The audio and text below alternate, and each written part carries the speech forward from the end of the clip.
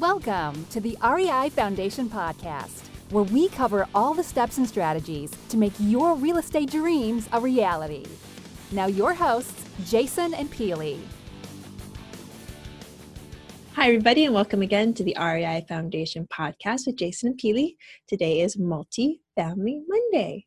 So the question of the day is, how are you able to invest out of state?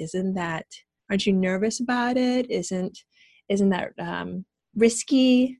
So yeah, there's a little bit of nervousness.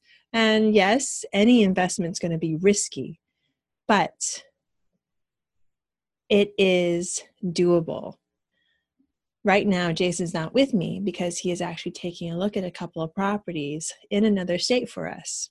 So when do you take a look at properties? Because you want to put your eyes on these properties, but you can't take a look at every single property that comes across your desk like you would with a single family property in the next town over. These are multifamily properties in other states. So what we do is either, number one, we definitely make sure that we know the area we're going into. We know the submarkets. We've done our homework in this area. And sometimes we'll go take a look at the area before we even have a property in mind, just to get the feel and the lay of the land. We do have a property in Kentucky, and we've been to Kentucky a bunch of times.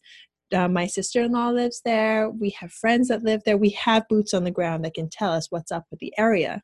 And we do have a team now in that area they'll tell us the different things and the different nuances of each town so that we can make an educated decision.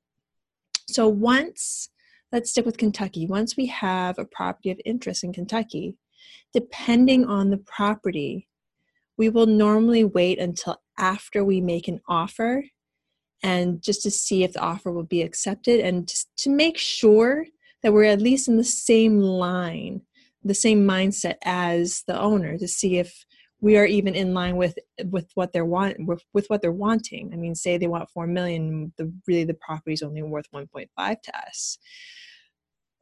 That's sort of a large spread, and he might not come down, and we're not going to go up.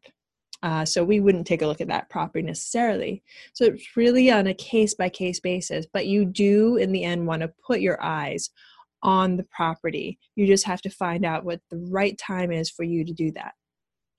I hope this helps. This is Peely for the REI Foundation Podcast with Jason and Peely. Thank you so much for listening. So grateful. Bye now. Thanks for tuning into the REI Foundation Podcast.